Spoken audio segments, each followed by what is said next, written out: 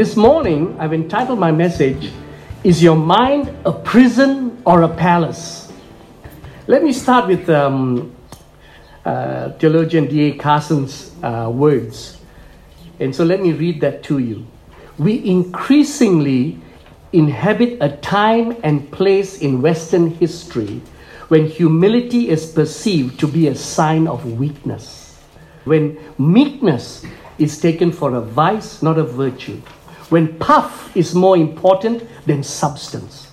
When leadership, even in the church, frequently has more to do with politics and showmanship, or with structure and hierarchy, than with spiritual maturity and conformity to Jesus Christ. Isn't that true? It's just increasingly become like that. I read this to you because the text that we are about to look at this morning begins with humility and meekness. The Apostle Paul begins 2 Corinthians 10, chapter 10, verse 1 with this. Now I, Paul, myself am pleading with you by the meekness and gentleness of Christ. The Apostle Paul, by this time, he's already established nearly 50 over churches in the then known world, right? By this time, he's already an established apostle to the Gentile world. He is known. At times, he is feared because of what he carried with him, right? The anointing that was with him. You would expect this guy who is at the top of the hierarchy, all right? You'd expect him to speak down to this church that needs a little bit of discipline, that needs a bit of structure, that's going out of control. You'd expect him to come hard on them. But this is the words he begins with. He says, I, Paul, am pleading with you by the meekness and gentleness of Christ. We used to have a dear brother, when I first started pastoring 7 years ago at Welcome Bay. We used to meet at Faith Bible College. And there's a brother called Al Fox. Anyone remembers him? Yeah. Remember? A dear brother. He was so gentle, so humble, reflected Christ in him. You know, I only had a short 6 to 8 months before he passed on to be with the Lord. But we had his two sons over for men's breakfast once, and they spoke. And one of his sons told us a story about his dad. When he was a teenager, he had done something really bad. You know, I can't remember what it was. I think he took his father's car for a joyride, you know. And so when he came back, his dad was upset with him, took him to the shed, took a belt and took him to the shed. And so this young fella was ready to get belted, right? But what Alf did was, he gave the belt to his son and he said to him, I want you now to beat me with this belt because I have not been a good father to you. I have not taught you what is right and wrong. Obviously the son did not hit him. But he was saying that it left such a mark in him that every time he was to make decisions, he now not only thought of himself, but he thought of his dad. The power of humility and meekness, we so underestimate it, you know? And here's the Apostle Paul. As he begins this part of the passage, he pleads with them with gentleness and meekness of Christ. We've grown up in an environment, maybe you and I have not grown up in an environment where humility was present, you know? Maybe it was tit for tat, anger for anger, harsh tone of voice, harsher tone of voice in response, right? Turning the other cheek, that seems silly, right? Go the extra mile, that's for idiots. We are more comfortable with an eye for an eye. We are more comfortable with these violent stories of King David, the warrior King David, right? Rather than the son of David, Jesus Christ, who was meek and mild and humble. Like the disciples, sometimes I think we go to Jesus and say, please Let us call down fire on these fellas who are doing this to me. You know? And you know, today, in this environment, in this crazy environment that we are living in, how are you and I responding to it? Somebody said to me, look what the government is doing, causing so much disunity and disruption among us. And I said, actually, the government can't do that. It is in our hearts. Our response at the moment, what the pandemic is doing to us is it's exposing our heart, isn't it? What's already there, right? So, I want to encourage you this morning that as we get to our text this morning, Paul is using battle metaphors. But before he begins the battle metaphors in Corinthians chapter 10, he starts off, he prefaces it. He begins with this statement, right? He comes to them with an appeal, with gentleness and meekness. So I want to say this. Humility and meekness are prerequisites for spiritual battle. We're going to talk about spiritual battle this morning. But if you want to put on a battle armor, then it needs to first have humility and meekness. As he approaches this thought about the battle of the mind, he begins with humility and meekness. So I say this to every soldier of Christ in this room. You may enter into battle only if you've been clothed with humility and meekness. So let's go to the passage of scripture this morning. 2 Corinthians chapter 10, verses 1 to 5. That's 2 Corinthians chapter 10, verses 1 to 5, and it's in your newsletter this morning at the front page. Now I, Paul, myself, am pleading with you by the meekness and gentleness of Christ, who in the presence am lowly among you, but being absent am bold toward you. I'm going to comment on that little phrase that he uses. But I beg you that when I'm present, I may not be bold with that confidence by which I intend to be bold against some, who think of us as if we walked according to the flesh. For though we walk in the flesh, we do not war according to the flesh. For the weapons of our warfare are not carnal, but mighty in God, for pulling down strongholds, casting down arguments and every high thing that exalts itself against the knowledge of God, bringing every thought into captivity to the obedience of Christ. The first thing I want to say is we are at war. If you look at the passage of scripture, it says, for though we walk in the flesh, we do not war according to the flesh. The assumption there is we are at war. I think sometimes as Christians, we think the church is a cruise ship. Right? And so we come to church and say, where's the tennis courts? You know, where's the spa? Where's the all you can eat buffet? Right? The reality is the church is not a cruise ship. The church is a battleship. If you look at, we're coming close to Christmas. If you look at the Christmas story, the Christmas story is Jesus coming, right, to take over the world. It's a hostile takeover. Why do you think the story talks about when Jesus was born? Why was Herod all upset about it? Because every prophecy that he was brought to him was about a king is born. The government shall be on his shoulder. The birth of Jesus Christ was a declaration God has invaded planet Earth. It's a hostile takeover, right? That's why we pray, thy kingdom come, thy will be done on earth as it is in heaven. That prayer is a battle prayer. It's about God, come Lord, take control, rule and reign on earth as you rule and reign in heaven. Let the environment of heaven come down to earth that we can live as you do in heaven. Remember what Jesus said in Matthew 10:34? Do not think that I came to bring peace on earth. I did not come to bring peace but a sword. What was he talking about? He was talking about spiritual warfare. He was talking about setting captives free. He was talking about letting the blind eye see again. He was talking about setting people free from their pain, their sorrow, their grief. And how do you do that? It's heaven must come down to earth. It's a hostile takeover.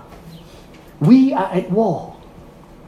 The church is constantly, or should be constantly, engaging in a hostile takeover, winning souls to the kingdom of God so that they may experience Christ and all that He has for them. But our war is a spiritual one. It's not a physical war. And that's what Paul was trying to say. Though we walk in the flesh, though we live in this world, we do not war according to the flesh. Our battle is not a physical battle, right? And if you look at the context of the passage, we read verse 1. He says, who in the presence am lowly among you, but being absent and bold toward you. What he was doing is he was quoting what some of the people who were against Paul were saying when he wasn't around. Oh, this guy, when he's around, he's so mild, he's so gentle. When he writes his letters, it's so strong. And so basically they were saying, this guy is, he can talk all he wants when he's far away, but when he's near us, he's just meek and mild.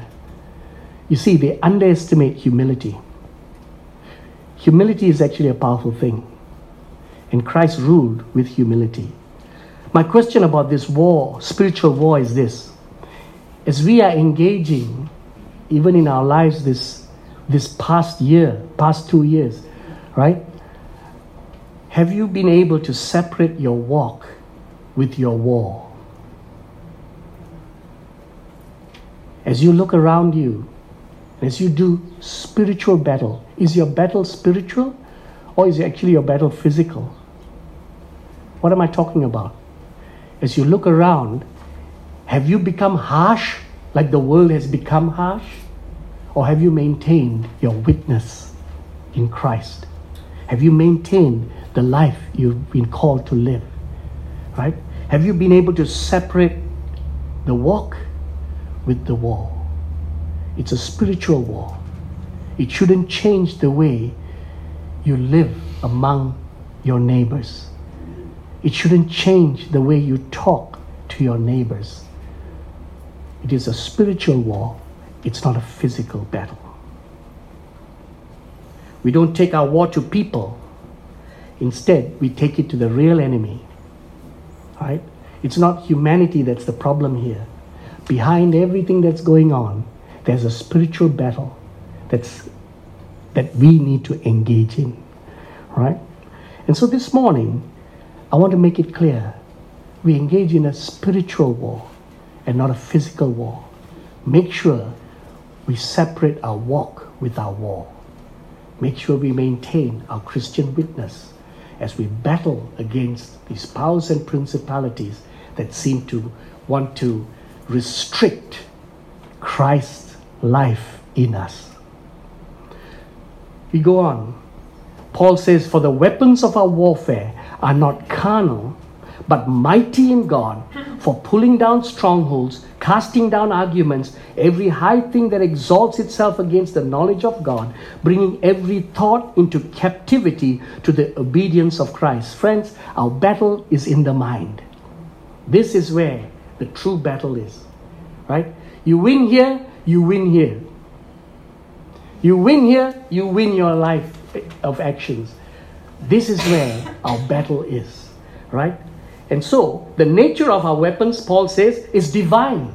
He says it's not carnal, right? When he's talking about the weapons of our warfare, it's not carnal weapons. And I think sometimes we are quite comfortable with carnal weapons, right? Physical things, because we want to do stuff. And we think prayer is not doing any good.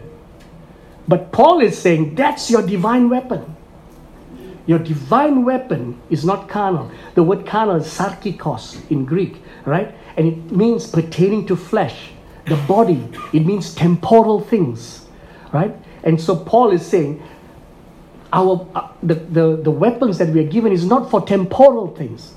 It's for eternal things, right? In other words, it's not something that's accomplished by human abilities. So that's the nature of our weapon. It's divine. What's the purpose of our weapons? And so he lists down these three things. Firstly, pulling down strongholds. All right? He says, this weapon that God has given us, the divine weapon that we have, is to pull down strongholds. The word stronghold means castle or fortress. All right? There are ideas in our head here. There are fortresses. We won't change our minds. No, this is it. You know, there's a stronghold in our minds. There are things that we will never shift or change, right? Social norms that we say, this is it. This is the way we've always done it. You know, young people struggle with old people that way, all right? Youth in our home, why can't we do it differently? Remember those days? Why can't we do it? Well, it's not the way it's done. That's not the way we do things, right?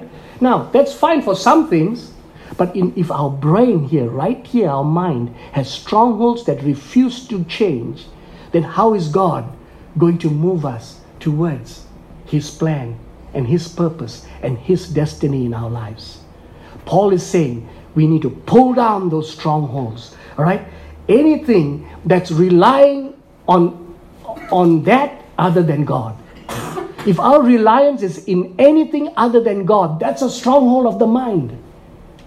If we have kept things that are more secure than God in our minds, that's a stronghold. And Paul is saying, pull it down, right? Pulling down strongholds.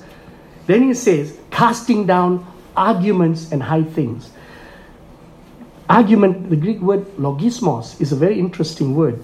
It actually captures everything that goes on in our mind on a daily basis. The word logismos means a reckoning, reasoning, and judgment. What's reckoning? Computing, calculating. All right? You know, whenever we are thinking, we are looking, we are always computing and calculating. We are deciphering what's going on right now. You know, you're deciphering, you're calculating, you're computing, right? The reckoning. Then it leads to reasoning, right? You start thinking logically.